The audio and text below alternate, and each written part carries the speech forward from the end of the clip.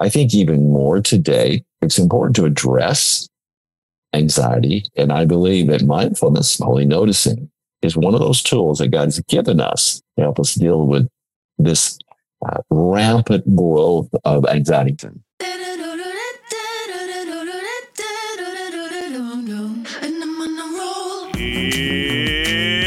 It's watering time, everybody. It's time for Apollos Watered, a podcast to saturate your faith with the things of God so that you might saturate your world with the good news of Jesus Christ. My name is Travis Michael Fleming, and I am your host.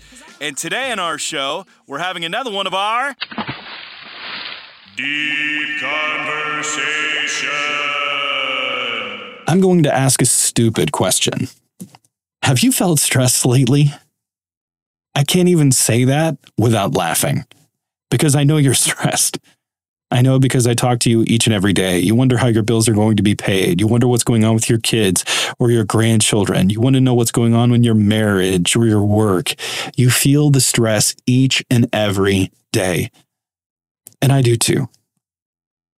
And sometimes it simply feels like the modern world is just one big stress factory, or this carnival ride that we can't get off of that just keeps going around and around and around. And we want to say, stop the world. I'd like to get off, please. But we can't. We know we're stressed. We know we're anxious, but we don't know what to do about it. We're constantly looking for that next thing, that next moment that will be better. We hit social media, binge a show on Netflix, try to block out the stressors, but it just doesn't seem to work. We try to pray and find our minds wandering. We can't even connect to the one that we know holds the answers. We miss out on the moments that matter because we're constantly chasing. So what do we do? What do you do? Does the Bible offer any solutions? Can you actually break that cycle? I believe you can, with God's help. Today, I'm talking with pastor and author Charles Stone. Charles has been a pastor for over 40 years. He's the author of 6 books and is a lifelong learner. I read his bio and he just keeps taking classes. He just retired and is finishing his PhD at the same time. I'm talking to Charles about his book, Holy Noticing: The Bible, Your Brain, and the Mindful Space Between Moments. And if you are looking for a better way to reduce your anxiety and increase your focus, I think that this is a conversation that can help you. There is a lot of talk today about mindfulness, and much of it comes from the world. But the Word of God speaks to this and has spoken to it since its very beginning. And we do well to go back and see what it says and remind ourselves of these truths and preach them to our own hearts. You know, today, we have seen many advances in neuroscience, and we've learned about that as we've delved into conversations with Jim Wilder, Marcus Warner, and others. And we've seen that the brain matters a lot in our spiritual lives. The things we do matter. And Charles connects today's neuroscience with spiritual practices of the early church, something that I love, because it simply shows that God already knew what we'd be dealing with. However, in bringing neuroscience to bear upon this, we get an entirely different way of looking at mindfulness, what he calls holy noticing. Now, this is important because we're not static individuals. We are fully orbed creatures made in the image of God. You are made in the image of God, and you need to be aware of who you are, what your limitations are, and what the cultural stressors are around you, and what you're living toward. I mean, what is your vision of a successful life? What do you imagine that to be? How you can conceive of that means that will actually create some of the stress in your life, because if you're not able to achieve that, that's going to increase your stress exponentially. And that's why we need to go back to the Word of God to see how God desires us to live. We have to be able to root ourselves in the person of Jesus, living our lives in such a way that he is the one seen in that. And that requires us adopting countercultural practices, new rhythms and pursuits that are focused on him that the Bible already teaches us about. And for us, that means learning to have the eyes to see and ears to hear from the one who made us. And that's what we're going to be talking about today. So let's get to my conversation with Charles Stone. Happy listening.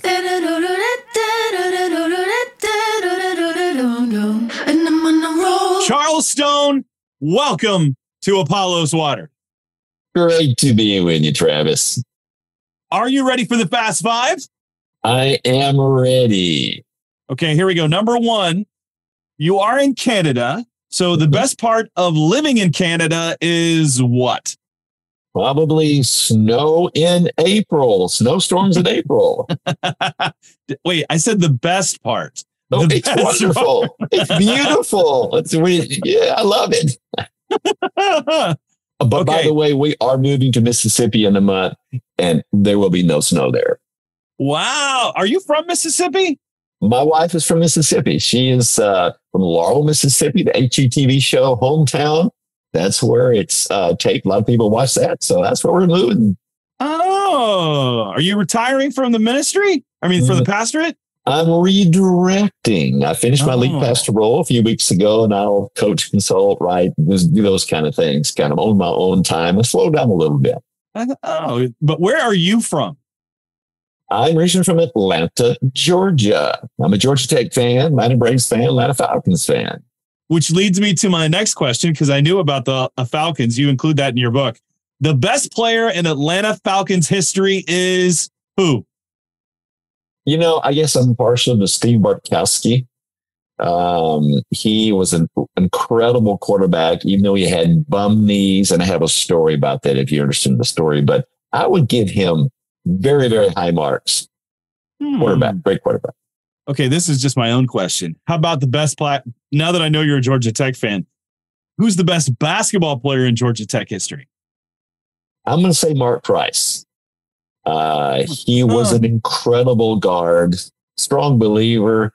And those were the days when Bobby Crimmins was coach, and maybe they were just killing it. We've had some rough days the past few years, but Mark Price, he would be one of my basketball heroes. There's some really good players that have come out of Georgia Tech in that era. Incredible players, yeah. Really good. Okay, here's your next question. Number 3, the best date restaurant would be what? The best date restaurant. Well, from my perspective or my wife's perspective? Let's go with your wife's perspective. Let's go with your wife's perspective. It's called the Keg up here in Canada. Have great steaks. That is her favorite place. And we go there and we always find something to celebrate, because if you tell them you're celebrating something, they give you this great big giant free dessert that is like filler, like chocolate caramel cake. It's so good. So that's her choice. I have a different choice. What would your choice be? My choice would be the local Chinese buffet. All you can eat. I love buffet. It's called the Mandarin. And oh my, they do not make money on me. Okay. All right. Growing up in Atlanta, what's one of the funniest moments that you experienced as a kid? Oh, funniest. Okay. This is so embarrassing. It was funny looking back on it. I think I was in the 8th grade, 7th or 8th grade in gym class. And they had a trampoline. So we all had turns, get on trampoline. You had to kind of crawl up on it. Well, as I was crawling on the trampoline, some kid next to me pulled down my shorts, and there I was stuck. I couldn't get off. I couldn't get off. So I think I killed him a little later. And that's probably why you went into, holy noticing. Like, I have to deal with the trauma. That's right. I've been forever scarred. Nothing helps that. Okay. Number 5. Here we go. It's your last question. Mm-hmm. If I were a store, what store would I be and why? I would be an Apple store, Apple computer store. Because I'm an Apple person. I love gadgets. I love the latest gadget. Just my wife says, no, you cannot spend any more. But if I were a store, I guess I could have any and everything that Apple makes. Well, let's hear let's hear a little bit about you. I mean, you mentioned that you grew up in Atlanta, but what's your faith journey and how that led you into the ministry? You were in pastoral ministry for what, 37 years? 40 plus years, like 42, 43. Yeah. Wow. Yeah. Wow. I'm an old geezer. So let's hear your story. Yeah. Well, my faith journey was my parents provided a really biblical household, a Christian worldview household. We went to church, took me to church all the time. When I was like, I think 7 years old, I walked the aisle. That was my tradition, walk the aisle. Told the pastor I wanted to join the church, and he signed me up, and I was dunked about a week later. No one really explained to me what it really meant to have a relationship with Jesus. Now, I had a biblical worldview, but I didn't have a personal relationship with Jesus. Mm. Well, I had some friends in high school. They went to a little bit larger church from where I was going. And there's this guy named Freddie Gage. He was from Texas. And he had this ministry called Pulpit in the Shadows. He ministered to drug addicts and prostitutes and, the what society would call the scum of society. And he shared the gospel with them. But he also was an evangelist. And he would go from church to church and they'd have these meetings. I went to one. And something clicked that night. I really understood what it really meant to have a relationship with Jesus. I gave my heart to Christ. I was baptized a little bit later. And that was just really a huge turning point for me. I was a junior in high school, then went to college, went to Georgia Tech.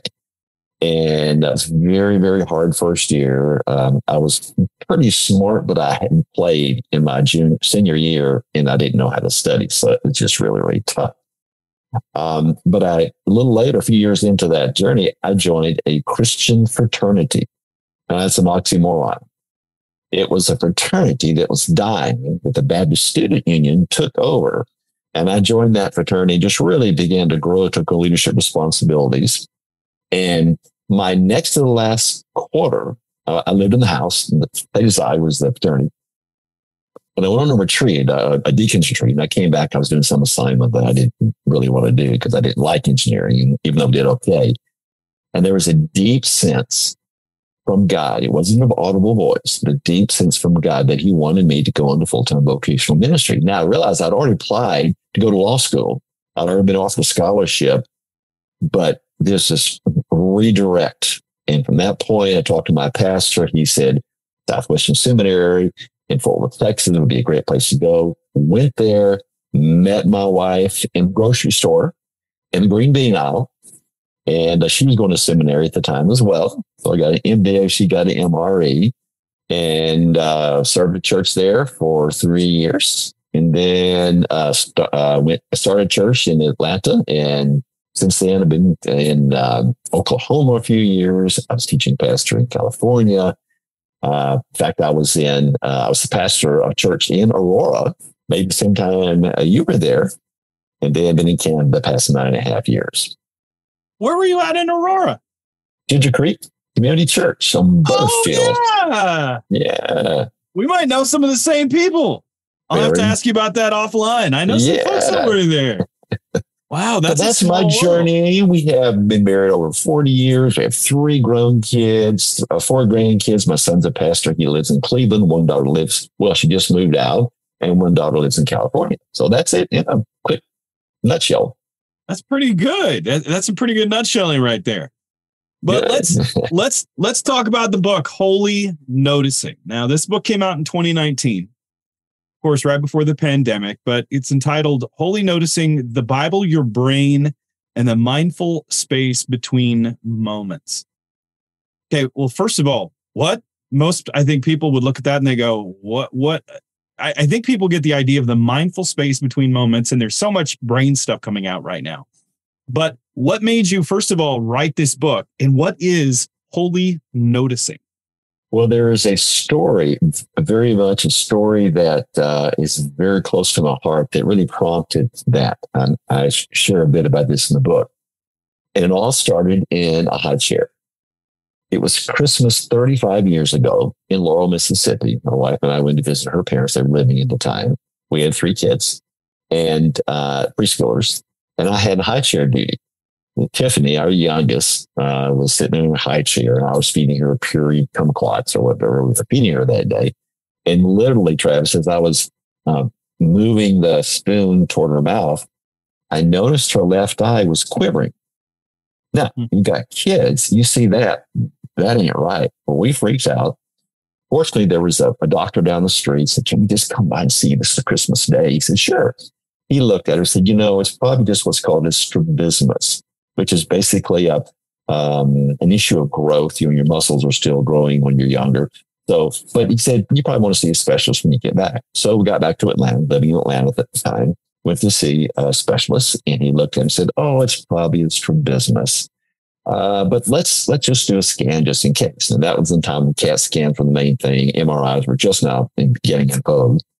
So we set that appointment. Tiffany had the CAT scan. On the way back to her little rental home, as we stepped in, opened the door, the phone was ringing. Ran into the kitchen, picked it up. It was the doctor. I'm like, this is odd. This is very, very quick to hear a response. He said, Mr. Stone, we have gotten the results from the CAT scan. I said, okay.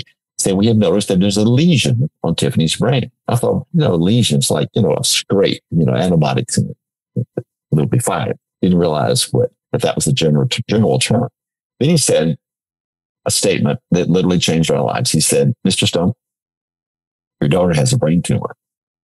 She was a year old. Like 1-year-olds aren't supposed to get brain tumors. Well, that radically changed our lives. Now, fast forward to 3+ decades.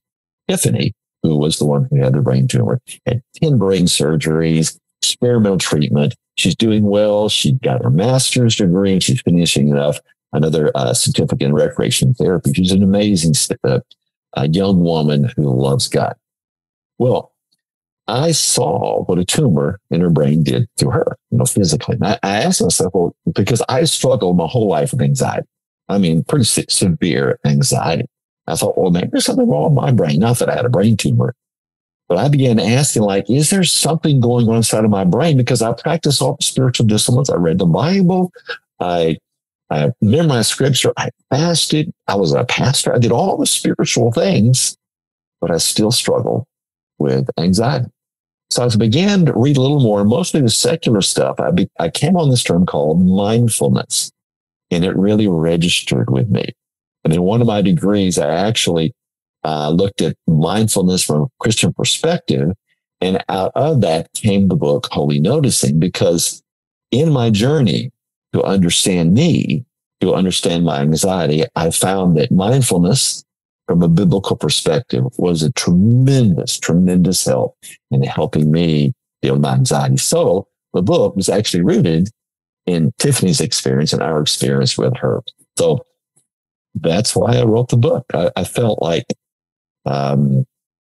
believers wanted a tool that would be biblically rooted, and yet also embrace some of the science that's really become at the forefront now about how the brain works and mindfulness.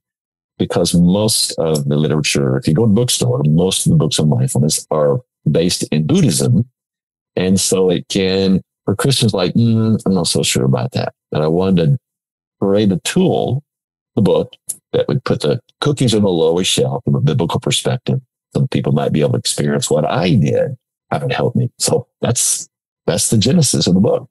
So give us a definition. I mean, you've said it's mindfulness, but give us a definition of holy noticing. Yeah. Well, I've defined it this way, as an art. The art of holy noticing is noticing with a holy purpose, God and his handiwork, our relationships, and our inner world of thoughts and feelings. So there are really components of that I developed with a tool. So it's holy noticing. Holy is a very important part. Noticing with a holy purpose, God and his handiwork, our relationships, and our inner world of thoughts and feelings. So that's how I am defined mindfulness. Now, in the book, I interchange the word mindfulness with holy noticing, but that's the equivalent from my perspective, my definition. Something that makes us complete when we finally see. Here with the sun on our backs, it's all we need. Together with hearts intertwined, there's nothing quite like it. mindfulness is something that we do see within Scripture time and time again. Yep. And I think back generations, I think that they had it easier. And I know that they didn't in some respect, because many people were writing about this, hundreds of years ago. Oh, yeah. Even the Apostle Paul and biblically. Yes. But yes. why do you think it's so paramount today for us to bring into this practice the spiritual discipline of holy noticing? Yeah. Well, I want to attribute all of our increased anxiety to COVID, but it has really amped up people's experience of anxiety. I just finished my PhD. My dissertation was on stress resilience. And I did a pretty in-depth research looking at what COVID has done to our stress. And bottom line is it's increasing. And with stress comes increased depression, increased anxiety, increased physical problems. So I think with COVID secondly, with a rapidly changing world and uncertainty, we've got Russia and Ukraine. We have China. We have uncertainty with the economy. Are we going to recession or not? Well, the inflation, all of that breeds anxiety. And the result is anxiety is bad for the body, ongoing anxiety. So I think even more today, whether believer or non-believer, it's important to address anxiety. And I believe that mindfulness, holy noticing, is one of those tools that God's given us to help us deal with this rampant growth of anxiety. And you're right, it is a more complicated world than several decades ago. In the book, you talk about this breathe model. Give us a description of what this means to breathe, because you really build the entire book around this idea. Yes. And I found myself going, okay, how are we going to do this? And then you start off and you brought in a lot of things that I went, oh, someone's actually talking about the stuff that it's important to me. You mentioned environment, you mentioned your body, you mentioned things like that I don't hear very many evangelicals discuss, at least over the past decade or so. I think there are more people that are noticing it now with books like The Body Keeps the Score and things like that. Well, the genesis of that actually goes back to the first to third century. First to third century, scholars say some 30,000 Christians went into the deserts around Palestine, Syria, and Egypt for two reasons. One was persecution. The second reason is because they felt the church was getting too cozy with the government. And so they went out into the desert area and they saw the desert experience as a laboratory to learn to see God better. Well, they found out that they were struggling with all these kind of, thoughts that go in and out of their minds. So they developed these mindfulness practices around Scripture. And they built something called the Jesus Prayer, which is built around the breath. And basically the Jesus Prayer is based on a couple of verses, I think, out of Luke. And they would pray on the in-breath, internally, and on the out-breath. The in-breath would be, Lord Jesus, and the in-breath. On the out-breath, have mercy on me. Now, this was not just rote praying like Jesus says we don't need to do, but it actually helped them connect the body to prayer. So an in-breath, Lord Jesus, the out-breath, have mercy on me. So that was kind of a hook for me to think about, okay, how do we use the breath? Science tells us that breath is very, very powerful because we have, as we breathe, it affects our peripheral nervous system. Central nervous system's our brain, spinal cord, and then all the other stuff is our peripheral nervous system. What they found is there's something called the sympathetic and parasympathetic nervous system. The sympathetic nervous system is like the fight, flight. The parasympathetic nervous system is the rest and digest, the calming.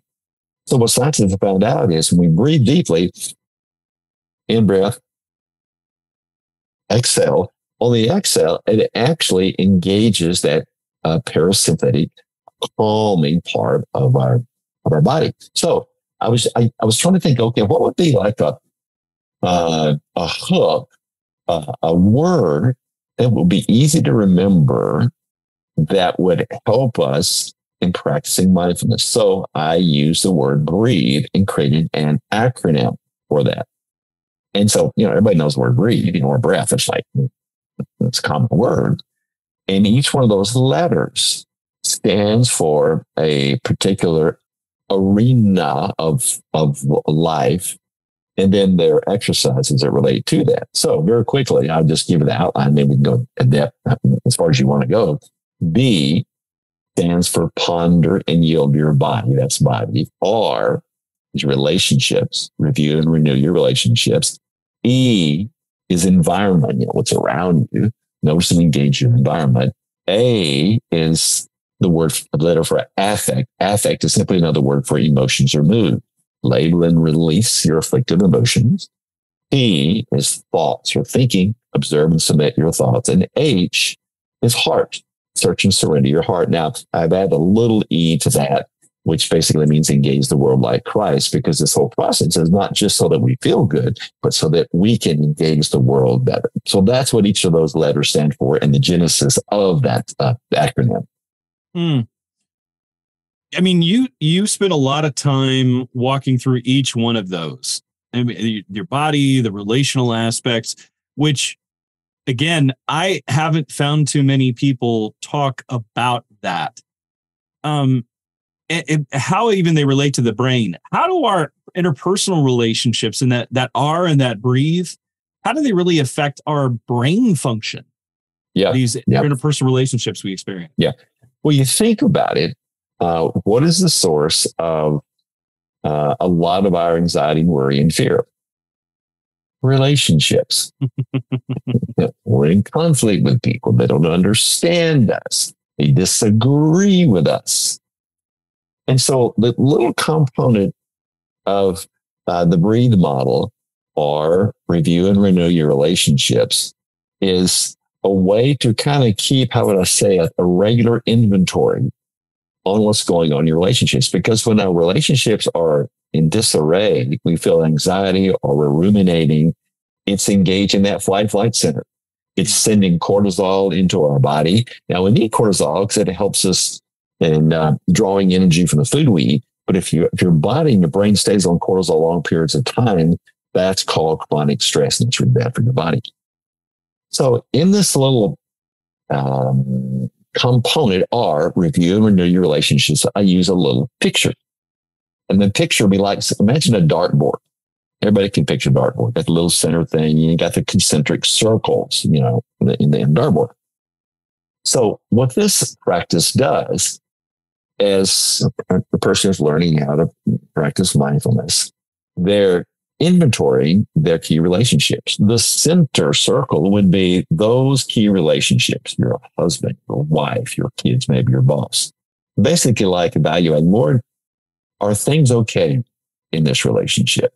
And it's just pausing. It's being with the Lord and letting, speak to your heart, and then even impress on you, like, yeah, things are good. Or,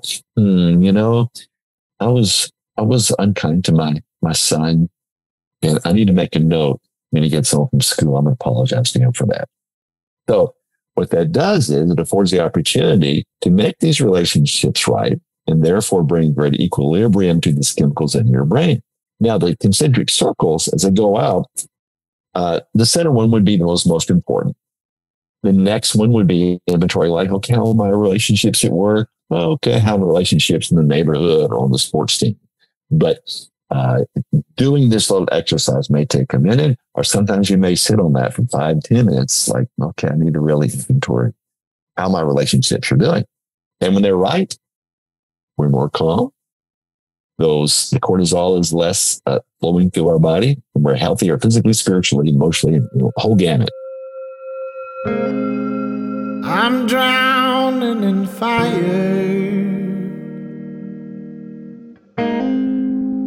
even if it's just inside my head. I wanna expire and do all the things I said. Going on to the next letter, the noticing and engaging your environment. Yep. I found that to be pretty important because I'm an environment kind of person. I like to have a candle and some dim lights. And right. What role does environment play in this holy noticing? Yeah. Well, what role this plays is it helps disconnect and that may be too strong of a word, but I use it anyway, disconnect our negative thought processing. When we really focus on what is around us, it maybe if you have a candle, or maybe for me, sometimes I'll have my devotional time in the loft of our home. And the loft of our home overlooks a little forest. And sometimes I would just simply observe the shape of the tree, observe the branches, and how they're just so intricately designed. And it really oftentimes can lead me into worshiping the Lord. So this environment could be something visually you see. It could be a smell. It could be hearing. Another thing that I do is that if I'm in my office, I'm in my office right now, I have my devotional time. As I go through this exercise, BREATH, sometimes I'll have a fan going just for noise or maybe just for a little extra heat. I will stop, my eyes closed, and try to parse out the various sounds I hear. What this is doing is it's turning off that inner chatter where I'm just really, really focusing on that one thing. So it develops a healthy discipline to be in the moment rather than your mind thinking about the future or your mind going to the past where you're ruminating over that. So this whole environment piece is very powerful. In fact, the science has found out that one of the most energizing ways that we can lift our emotions is being in nature. Walking along, we have a little pathway behind our house with trees and everything. Walking along path, walking along the creek. It's no wonder because God created the world. He created us to appreciate it. And there's this extra bonus as we are in his world and really contemplating being fully present to it. It refreshes our souls and lifts our spirit. So that's a pretty important. It's one you can do anywhere. If you're worrying and you're all upset, like, okay, what am I hearing right now? I've even done sometimes in McDonald's when I order my hamburger or whatever, and I just listen to all the various sounds. It breaks that inner chatter for a few moments. Well, you mentioned how that you're quieting yourself, you're letting that environment, you're parsing out the sounds that are there. But in the book, you actually mentioned how there were some studies done, or experiments, I'm not exactly sure how to label them, where people were told to quiet themselves. And people had a very hard time doing that. I mean, even some of the quotes that you had at the beginning of different people, I think you quoted Pascal in there, and our inability to quiet ourselves and the inability to be alone with our thoughts. I mean, I think for many of us, the key word of today is distraction. We don't want to be alone with ourselves because we don't want to have those thoughts, because those thoughts are pretty condemnatory as they come. How do you deal with those? First of all, how do you deal with those people that say, I don't want to be alone with my thoughts because I'm afraid, for one, there are too many. I mean, even you have a picture at the end of how many thoughts that we have in a day. It's like 70,000.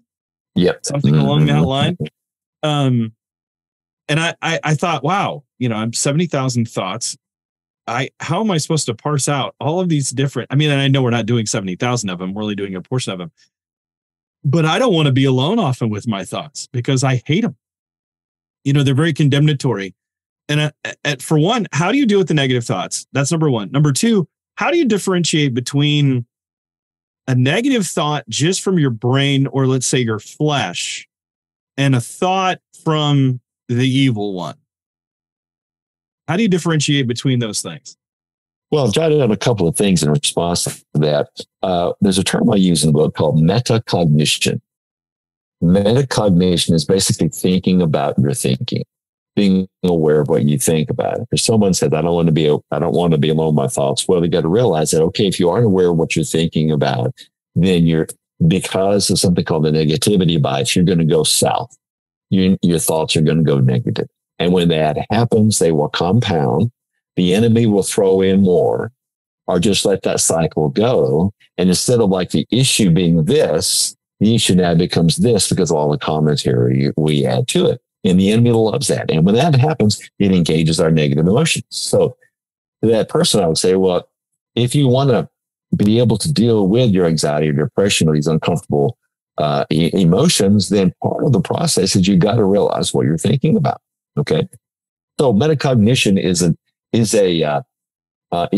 a practice to develop, because we often get caught up in just a commentary in our minds. And because of negativity bias, that commentary goes negative. However, the Apostle Paul says in Philippians 4, 6, and 7, finally, brothers, whatever true, noble, right, pure, lovely, admirable, if anything's excellent or praiseworthy, he says next, what? Think about such things. So the way we think about those things is we have to think about, what are we thinking about? And if our thinking is on these negative things, we have to change the channels. And that's why it's so wonderful, scripture memory. Having or even bringing cards or using your phone with scripture in it, because what it does, it kind of changes the channels.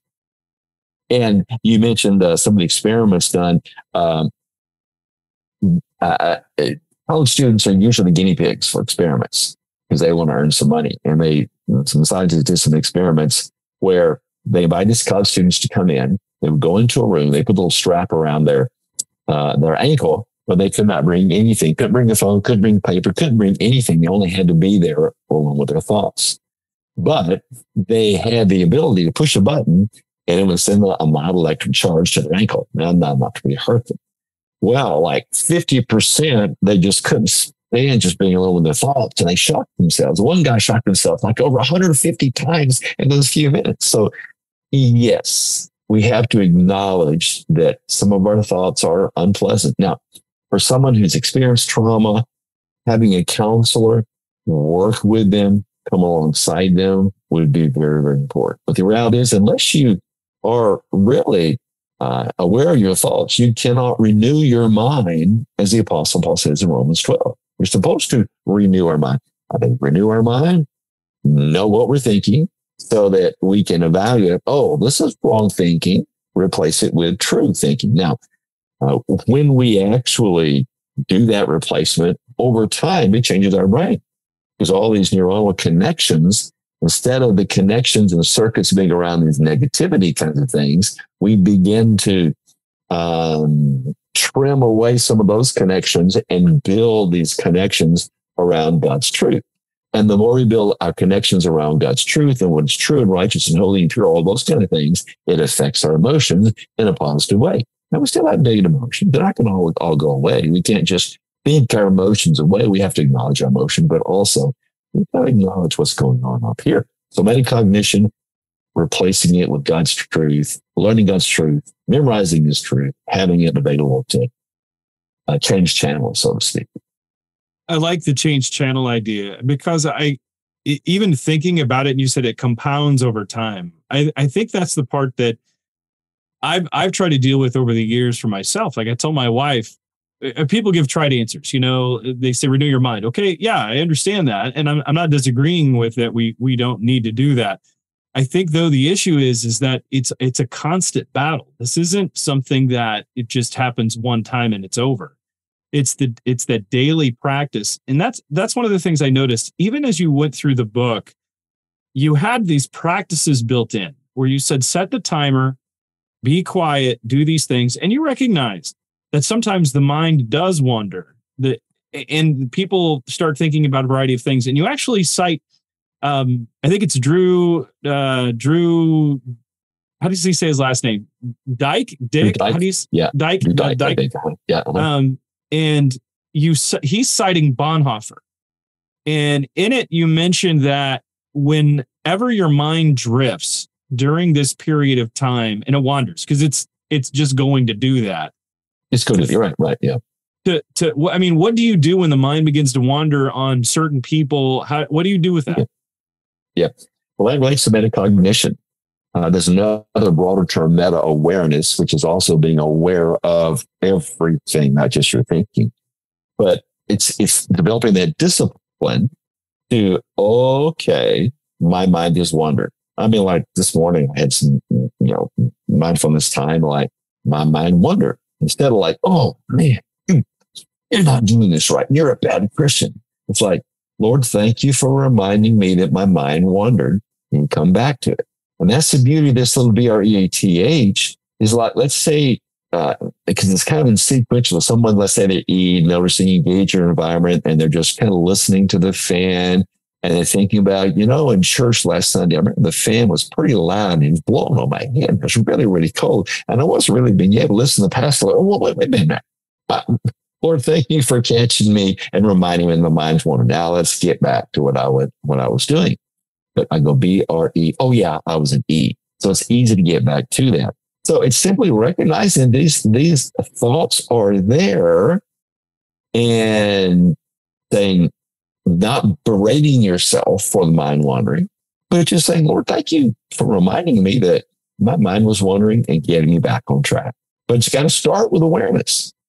You got to have that discipline, to catch yourself. And the more you practice this, the more quickly you'll catch yourself. Instead of like 10 minutes of mind wandering, a little more. Well, let me say mind wandering, not all mind wandering is bad. Now, in our quiet times, probably not the best time to do it. But mind wandering in general can be just a waste, but also can be a way to build creativity. The research has found that mind wandering sometimes helps us make connections without really trying to make connections with, the problem at work or church we're trying to solve. You cited stat after stat of what these practices do to the brain, whether it's reducing anxiety, whether it's increasing creativity, reducing stress, reducing depression, nurturing relationships. And I found that one after the other going, yes, I know this.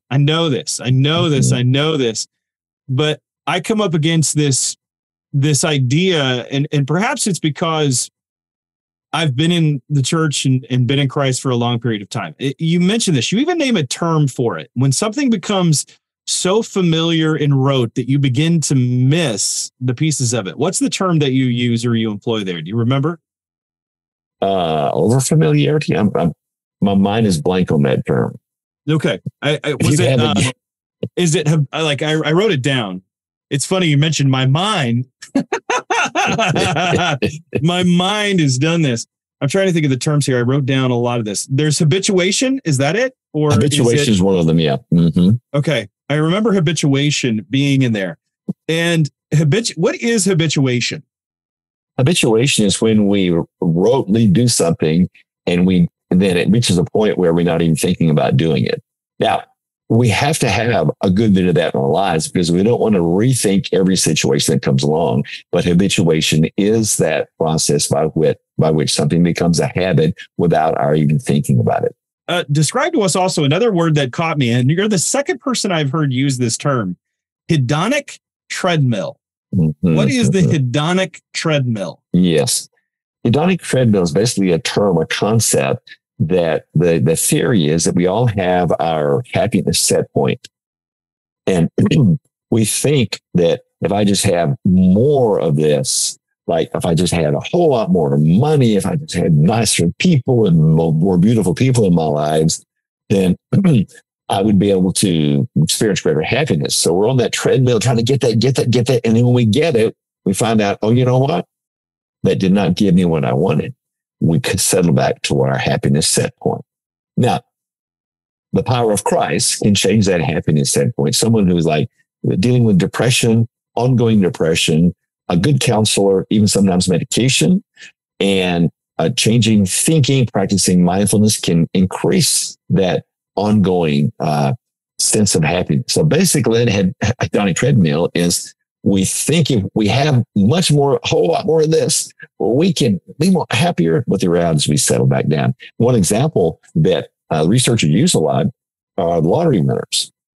I mean, they'll win like millions of dollars, and temporarily they feel more happiness, but ultimately they just drop back down to where they were. Which is the most depressing.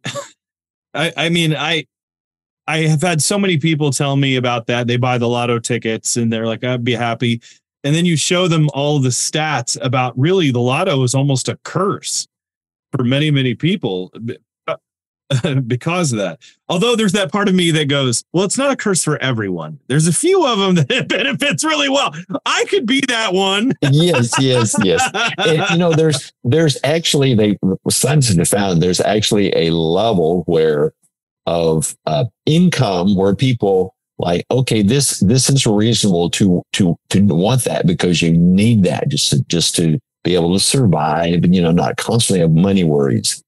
But above that creates worry. And over that, for many people, it does not incrementally increase their happiness. Really? Mm-hmm. I want to know where that, I see that. I want to know. You got to tell me where that's at sometime so I can write that down. Yeah, you probably can Google it. And there's, and of course that changes every year because of inflation, but there is this level they've determined like, okay, this meets most of your needs and some of your wants, and it can create a level of happiness. And below that, there is this worry. And above that, there's. Well, I mean, isn't that what the proverb says where it talks about basically, and again, I'm paraphrasing, that don't let me have so little that I have to steal, but so much that I forget you. That's it. That's exactly right. Yeah. Biblical principle. Yeah. And that's what I find to be so fascinating about a lot of the stuff with neurotheology that we're seeing and with the brain. The scriptures already talked about a lot of these different practices. We're just now being able to put the research behind to support. Exactly. Yes. And show the reality of it. How does it, one of the things that you did mention, going back for a moment, you talk about how holy noticing improves attention. And it said it helps appreciate the familiar. That's where we got into habituation. It keeps us from missing what is right under our noses. It enhances working memory, and it helps us avoid multitasking and its cost. Now, being married to a wife that we have 4 kids, we run a ministry. Multitasking is just the world that we live in. And it's for everyone. I mean, that's what's going on. But it's not always beneficial. And I've noticed that my children are doing that. Well, they'll watch a program on television as they're playing a game on their phone. And I'm looking at this going, I'm the worst parent in the world. How do we help this to be a counter catechesis, if you will, to our everyday, very short attention span world, especially younger people? Well, the research is pretty clear. Except for a very few, you really can't multitask. There's a group, maybe 2 to 3% called supertaskers that actually they have a cognitive ability to do 2 things at once that require attention. Multitasking it's the term when people say, well, I can do 2 things at once. The reality is you can only do one thing at once that requires your attention. Now, we can do 2 things at once if we have some of those habits built into what's called our basal ganglia, our habit center, like driving. You can be driving and be a safe driver and talk to the person in the seat next to you. You can be driving and listen to the radio, listen to a podcast. So that's not multitasking. But multitasking is a misnomer that God did not create us to give our attention to 2 things at once. It's one thing. Now, when we multitasking in the common vernacular is really switching from one task to another, maybe very quickly. But there's something called attention residue. When you switch from one thing to the next, that thing that you're working on now, you aren't giving full attention to it because you have to get rid of the residue of this thing that you were thinking about. And then when you finish this, like you think, okay, where was I? And so actually trying to multitask is a very inefficient way to accomplish things. Now, the research I'm sure there's some research out there about how this is affecting our kids. Is it long-term detrimental to them? Is it just part of their growing up? Because I know when I was growing up, I didn't have TV. Maybe you have a radio, but not the other devices. So I'm sure there's some research that I'm not real familiar with about how this is affecting things. But the reality is attention spans are dropping. Attention spans are decreasing. And probably a lot of the technology is part of it. How do we, I don't want to say how do we steal our brains. You talk about that. Actually, you give this illustration in the book where you talk about how holy noticing helps us to, in some ways, untangle our thoughts more clearly. And you gave the illustration about a glass of muddy water. Which I could see that as you were saying it. And I went, okay, we see in pictures, we see in stories. Describe what that is for a moment. Yeah. Well, you think of water, glass of water, you put, a spoonful of dirt, you stir it up, it's cloudy. But if you just set that glass down over time, what's going to happen is the sediment will fall to the bottom. and there'll be the clear water there. And just learning to be still before God, to be still with your thoughts in nature, in your office. What it does, it actually can bring us to a greater sense of presence with God, and where we can hear his voice. Now, I'm not saying God always speaks in an audible voice. He can, but usually just impresses our heart, or he speaks to us through scripture. By being still, by being quiet, that does allow our thoughts to quiet so that we're more present to him and the thoughts that he wants to plant into our minds, which is obviously what every believer wants. We want to think, we have the mind of Christ, which means we have the potential to think these kind of thoughts. We want to think those thoughts more often than not. Sunlight, dearest sunlight, I am calling you across the old room. Sunlight, dearest sunlight, I would like to come out of the womb. Something in me feels like all of me, and we dance all alone. Come on in,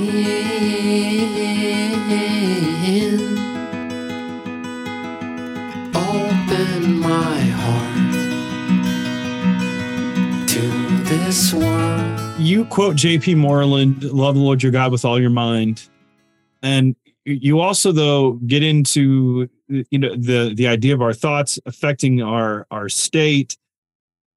However, you also cited Christian neuroscientist Jeffrey Schwartz and said he coined the phrase survival of the busiest.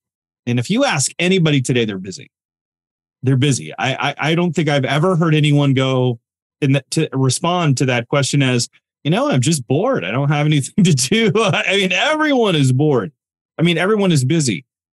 How do we help our people to see the need to be still, especially our leaders? I find that pastors and leaders are the worst at this. Right. Well, it's kind of a badge of honor in our culture, to be super busy. It makes us feel good that we're important because we're super busy. But you ask the question, how can we have our leaders think that differently? Well, look at the research. Look at the scriptures. Scriptures say, be still and know that I am God. Look at the encounter Jesus had at Mary and Martha's house. Now, sometimes Martha gets the worst part of it, but it was her house. So she was obviously had good quality. She could make money. She was a businesswoman probably. But when Jesus went to visit them, who was sitting at his feet? Mary. She was just still before him. Now, Martha kind of got upset about that. And when Jesus noticed that, heard that, he said, hey, listen, Mary's chosen the most important thing. So if our leadership is to mirror biblical principles, we need to pay attention to how often the scripture says, be still, slow down, be quiet, and look at these, that one example of Mary and Martha, but also look through history. Some of the great contemplatives throughout the throughout the centuries that have written great books, they were some called them mystics, contemplatives. They were still, they were quiet, and they have left us with incredible insight about that. So if you want your leadership to be long lasting, and you want your leadership to that you're a leader with health, physical health, you got to pay attention. You got to slow down. You have to do that, because when I was growing up, it kind of like the thing was like, you want to burn out for Jesus? Well, I'd rather rust out. I'd rather be for the long haul. It doesn't mean that we aren't zealous for him. I'm not denying that, but I want to be in it for the long haul. My dad's 93. And so I'm hoping that I have those same genes. I'm actually, part of what I'm doing this transition from lead pastor is I'm intentionally slowing down. Somebody asked me yesterday what I'm going to be doing. He said, well, what I'm looking forward to in this new phase, what I call slow thinking. as a busy pastor, you got that deliverable every Sunday. You got that sermon, you got these meetings and so forth. And so you have to think fast. Well, I'm looking forward to slow thinking, that I can let the thoughts that I'm thinking or the reading that I'm doing or study I'm doing to really sink in without having to rush. Now, I recognize if you're a pastor, you may not have the luxury that someone in semi-retirement has. But now's the time to pay attention to what Scripture says and science says about slowing down. Well, you actually cited one of my most favorite quotes that I've cited, but I found that when I share this quote, leaders look at me with glossy eyes. Like, okay, that's for later, not now. You cite Billy Graham. And Billy Graham is looking back over his life, reflecting over this immense, fruitful ministry worldwide. And he said, what would he have done differently? And what was his response? Prayer and meditation. I mean, yes, that is a shocker, isn't it? That is a shocker, that the one that we all esteem so highly, meditation and prayer, we should do no more. Which is absolutely incredible, really, when you get down to it, because just so many people don't want to do that. And actually, you mentioned how this holy noticing affects prayer. How does it affect our prayer lives? Well, I can say personally for me, it helps me focus more on the process of prayer and minimize mind wandering. All of us, when we have started to pray in some setting, our mind wanders. It just does. Mm-hmm. But I found as the more I practice holy noticing, more I practice mindfulness, I'm able to stay with that prayer experience longer before my mind wanders off. It still wanders off. I haven't perfected it all. None of us have. None of us will until we, get to heaven, and then we won't have to worry about that. But it makes prayer richer. Now, another little component that I'm actually doing more and more now. When I begin my prayer time, I encourage people to develop their own Jesus prayer to kind of get into mindfulness. For me, my Jesus prayer was Holy Spirit on the in-breath, breathe on me on the out-breath. Now, this is not some, mystical kind of thing. It just kind of tied in with the word breath, and I'm inviting the Holy Spirit to fill me. Holy Spirit on the in-breath, on the out-breath, fill me now, breathe on me. But what I found is I do this with all three persons of the Trinity. Lord Jesus, on the in-breath, on the out-breath, you are the word of life. On the in-breath, Lord Jesus, you are the rose of Sharon. Heavenly, Almighty God on the in-breath, on the out-breath, you are a perfect Father. And so I'm actually tying my body, the breath, into just worship time. And sometimes I'll spend most of my time doing that, just thinking through the qualities of the Holy Spirit, the qualities of Jesus, the quality of God the Father. And it's a pretty amazing time of worship. And it keeps me in that because I'm tying it to my breath, in breath, Heavenly Father, our Lord God, out breath. You are my place of refuge. It's a wonderful, wonderful experience of prayer. It's kind of like I mentioned in the book, but I'm actually doing that more now.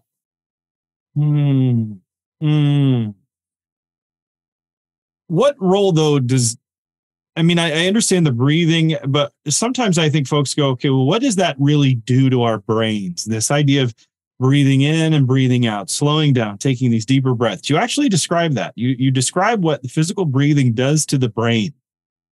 Yep. What does it do to our brains? Yeah.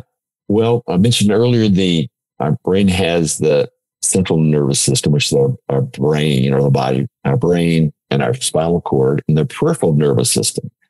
There are some components of the peripheral nervous system, which are the nerves and everywhere else into our internal organs, the rest of our body.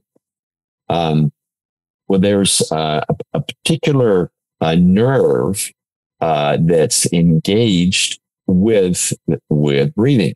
And this particular nerve just wanders through our hollow organs, like our heart, like our lungs, like our stomach. And when on the exhale, it actually engages that a nerve, which brings the body more into a calming state. So it's called the vagal nerve. And when we practice breathing, the term scientists use is it creates good vagal tone. A good vagal tone brings a more of a calmness to us.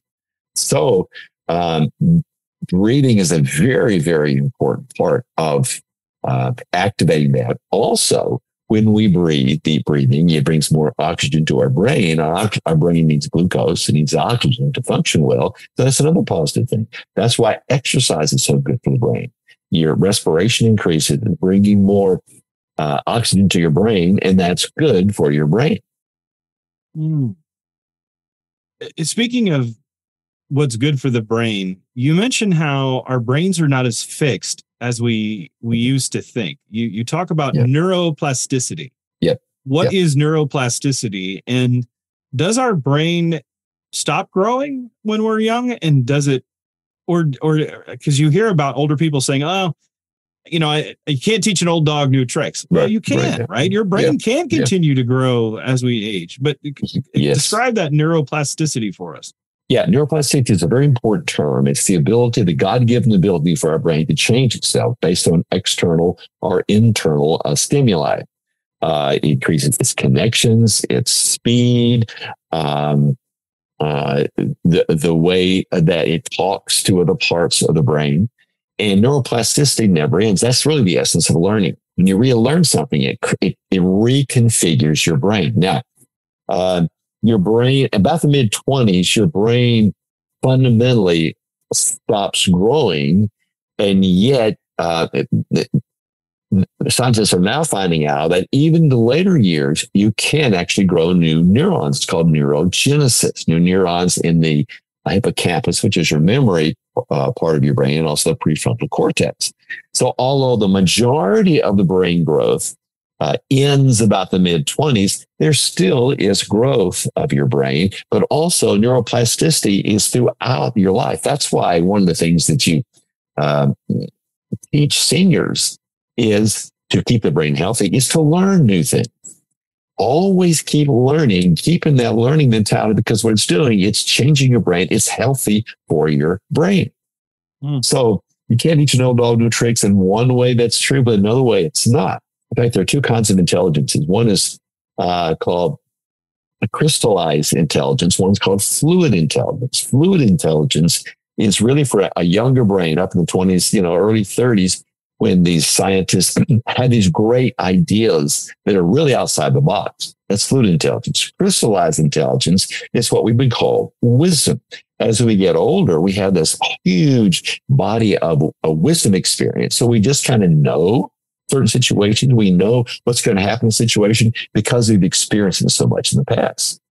So when we use the excuse, you can't teach an old dog new tricks, or sometimes are minimizing the fact that our brain can still grow. It can still reconfigure. And we have all this rich body of wisdom that profoundly can help us solve problems, work with people, and for leaders to lead better. So then how do we, as we deal with that, and I'm hearing this in my head, okay, we just referenced, you can't teach an old dog new tricks. It's always going to be this way. How do we then check our thoughts the way that when we have those negative thoughts come in, how do we check them so that we cannot stay in that negativity? As you mentioned and referenced this in the book, our brains are wired to go negative. And at first I thought, it's original sin. There it is. There it is right there that shows that original sin. How do we help fight that and check those negative thoughts that seem to be there all the time? Well, I believe that one of the effects of the fall was this negativity bias. I don't think Adam and Eve had that. I don't think they even thought negative thoughts. So we have all inherited that negativity bias. So I think if we're going to come up with 2 or 3 steps to deal with this, is to acknowledge that this is part of the fall. It's going to be an issue we deal with the rest of our lives. Okay. Acknowledging, defining a problem as the problem half solved. So that's the first thing. Secondly, I'm going to go back to that phrase, metacognition. Learn to catch yourself. Now, there may be ways you can remind yourself, like if you on your phone, you can like every 3 hours, it will ping you, like you can put a reminder like, oh, okay, what are my thoughts right now? That's one way to do it. Also, journaling. Journaling is a very powerful way to put your thoughts on paper, whether it's using regular paper or there are all kinds of electronic journals, your iPad, some other kinds of tools you can get. That's another way to actually get those thoughts out and put them on paper. So recognizing this is a problem we all face, develop that metacognition and then remind yourself to metacognitively to think about what you are thinking about. Those are just some simple ways that anybody can do to kind of catch this negative thinking, and then realize that when you catch your negative thinking, you got to change channels. You got to put the right stuff in there, which is God's word, truth. And sometimes we need somebody else to help us see truth. We're so deep in it, in the problem and the negativity, we can't see it. We need somebody else to speak truth to us and help us get out of that funk of negativity and wrong thinking. You also mentioned an illustration that I went, that's me. You mentioned this dog that was put into a cage, and the dog would exercise and would just run in circles in the cage. And when they took him out, instead of running free, he just ran in circles when he was told to exercise. This help us to see and understand this illustration. I know I'm not doing it justice, and I want to make sure I have the right context in understanding this. Can you help elaborate on that for us? Yeah, it was an illustration that somebody else had used. This fellow was looking over a field, and he noticed that this shepherd, I think, had some of these dogs, and most of them were running free, but one of them was running in a circle. And he talked to the guy, said, "What was going on?" I said, "Well, he'd been in the cage, little small cages of life." Well, what happens sometimes is we get so caught up in our small thinking, we don't even realize our small thinking is going on. And so we stay within that small thinking. How do we break out of that small thinking? If we're not aware of it, if we can't really define it, that's when someone who is a wise counselor can come along and help us understand, okay, here's what your thinking is. Here's some ways to get out of thinking. A coach can help a person do that. A psychologist can help a person do that. A pastor who's gifted in counseling can help you do that. So sometimes we just need someone else to come alongside to help us get out of that little cage that we're in. Unfortunately, a lot of people are in that. And also you got to want to. You got to want to get out. Some people are like, oh, this is familiar, so I'm just going to stay there. So it's a lot of want to involved in that too. Well, I guess that's my next question. You refer to that, the people want to stay in it, that they don't want to get out because it's become, and I'm not sure where you did this in the book, where it becomes like a well-traveled pathway. We continue to do it. We've built our identity around it, and it becomes this really part of the structure of our identity. Yep. That trauma or whatever that negative is that we experience, we continue to reiterate it by telling it to ourselves over and over and over again. How do we fight that and tear that down to rebuild it over again? Yeah. And how does Holy Noticing help in that? Yeah. Well, there's a term called uncertainty. It's in kind of like neuroscience circles. It's the brain does not like uncertainty. It's kind of a prediction machine. It wants to know what's next. And so some people have a great intolerance for uncertainty. So therefore they make sure they're controlling their life and they stay in that little box. And if they really want to live a full life, they've got to recognize, okay, if I'm going to start stepping outside of that box, it's going to feel uncomfortable because the brain does not like uncertainty. And therefore the brain, when it senses uncertainty, it senses danger, it kicks in the fight-flight system. So it's very normal to feel some of these anxious, fearful feelings as you're getting out of your comfort zone. But the reality is once you get out of that comfort zone, you realize what's out there, different thinking, different relationships, different opportunities. You find, oh my, this is what I've been missing. But initially breaking out, great uncertainty. Brain does not like uncertainty. And it will kick in those fight-flight systems because it thinks it's in danger. So just recognizing this is part of the process of growing, facing those fears, those anxieties. Mm-hmm. Whenever we're talking about this subject of neurotheology and this idea of holy noticing again and how the brain does this, of course, people want to know, where do we see this biblically? Where is this rooted? Where do we see, or what biblical figures do you see kind of cultivating this spiritual habit of mindfulness or holy noticing? Yeah. Well, one of the points I make is that the Old Testament includes a number of references to mindful time practices, like to be still, quietness, those kind of synonyms. So it's full. The Old Testament is full of that. Also, the Hebrew language predates the Pali language. The Pali language is a language that the Buddha created, and mindfulness comes out of that language. Well, David wrote the Psalms several hundred years before that language. So if anybody understood this first, it was the Jewish people that crafted and wrote the Old Testament. The word mind appears over 160 times in the Bible. Paul uses it over 40 times, one of his favorite words. Awareness of our mental process is a very important component of mindfulness, holy noticing. The word remember appears over 200 times. That's a key process of the mind. The word heart, which is seen in the Bible as the seat of our emotions, appears over 800 times. Emotional awareness is another vital component of mindfulness practice. Jesus was a prototype of living a present moment mindful lifestyle. He was present with others. He was present with his Father. So I believe the mindfulness is clearly rooted in Scripture, in God's Word, in His works. It's not Buddhism in disguise. It's not being mindless, but being mindful of God's power, His presence, and His Word. It does not mean that we stop thinking, but that we actually stop to think. I think of a couple of examples. Of course, Jesus is the number one example. But I think that the shepherds, they were mindful of what was happening. The Roman centurion in Jesus' resurrection, he was mindful, oh, this must be the Son of God. And of course, Mary, when she was at the feet of Jesus. So those are just few of the characters that I think model that. You didn't write about this in the book, but I remember James K.A. Smith talking about this idea of counter catechesis, helping to people put in the right thoughts and the right practices in their life to counteract how the world is trying to shape them. And I think it was Dan Strange who talks about the power of Sabbath. What role does the Sabbath play in helping us cultivate this practice of holy noticing? Yeah. Well, clearly, Sabbath keeping, the Sabbath principle is biblical. From Genesis all the way through, the Bible starts out with that. It's interesting. When I was doing my research on what helped pastors deal with stress, Sabbath alone was not found to be that helpful. Now, here's the caveat.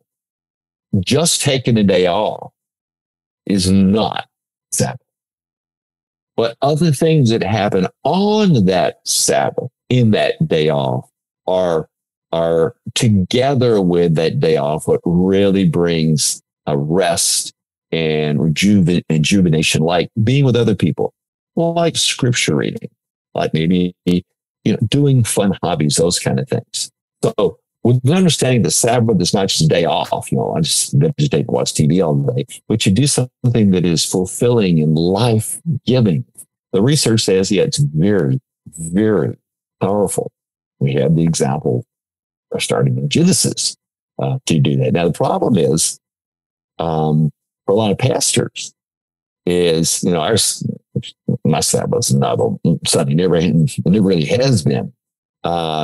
Saturday or a Monday or Friday for some is better. It is challenging, though, because the pastor is still in our minds. We have that message coming up, like it's still kind of in the background there. So it's just acknowledging that it can be kind of difficult. I have found sometimes, like this weekend, I didn't preach on Easter. I went to see my son preach in Cleveland.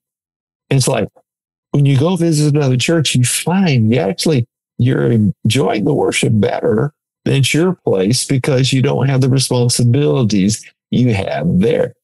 So Sabbath is very important, but make sure these kind of life-giving tasks are done. That's what really brings rejuvenation. In fact, I had a pastor who had this phrase that says, divert daily, withdraw weekly, and abandon annually. Divert daily, have a time every day when you're just resting, restful, doing fun things, restful things, spiritual things that aren't just to produce something. Divert daily, withdraw weekly. That's that weekly Sabbath. Abandon annually. So that every year you get away. In fact, the research says you really need about 2 weeks. The first week is just kind of unwinding. The second week is rejuvenating. So if you're taking a vacation, you probably want to try to do 2 weeks. Get that enough time in there to really, really relax. What has been the response that you've seen to people that have got a hold of your book? What are you hearing from folks? Yeah. Well, I'm not sure a bestseller in the world, but of all my books, 7 books, this one is sold the best. It's like 3 years old, 4 years old. It's still selling relatively well. And, I read the comments on Amazon, apparently connecting with people. When I have taught on this, obviously people are really interested in mindfulness because it's, it's kind of a little catchy thing today. Like, okay, what is mindfulness? I'm not sure. It's a biblical, what is it from a biblical perspective? So when I explain the biblical perspective, there's kind of like, oh, okay. So all those top shelf books on mindfulness that are rooted in mindfulness, rather rooted in Buddhism, there is something for Christians. And there's some other books that have come out too that present a biblical worldview that I think are really important. Charles, one of the things that we like to do when we finish up our show, and thank you for being so generous with your time today, we like to give people a water bottle for the week, something that they can sip on. Being Apollos watered, we want to water faith. Yeah, what is one thought that we can help people to just hold on to this week? Yeah. Well, in my research for my dissertation, one of the very interesting findings was the power of gratefulness. Now, we've not really talked about this here. The power of gratefulness to your mental health, your overall well-being. So the last thing I'd like to share is this. When you wake up in the morning, write down 3 things you're grateful for. That has power to really shape your day to be more mindful, more aware of God working, more present with others. So when you wake up, for the next 7 days, write down 3 things I'm grateful for. And it can be a very powerful spiritual growth and a mental health and overall well-being tool experience. Charles, how can people follow you and learn more about what you're doing? You bet. Website is www.charlesstone.com. 2 S's in there, charlesstone.com. And when you go on, a little pop-up comes up if you want to check out my post. I post a couple times a week. More information about my books there, but that's the best way, charlesstone.com. Well, Charles, I want to thank you for coming on the show. Thank you for writing the book. It was a concept that I saw and I went, okay, brain science, wholly noticing, what is it? We all need that time. We all need that brain space. We all need that peace that comes with us as we connect with our Lord. So I want to thank you for writing the book and thank you for coming on Apollos Watered. Thanks for having me, Travis.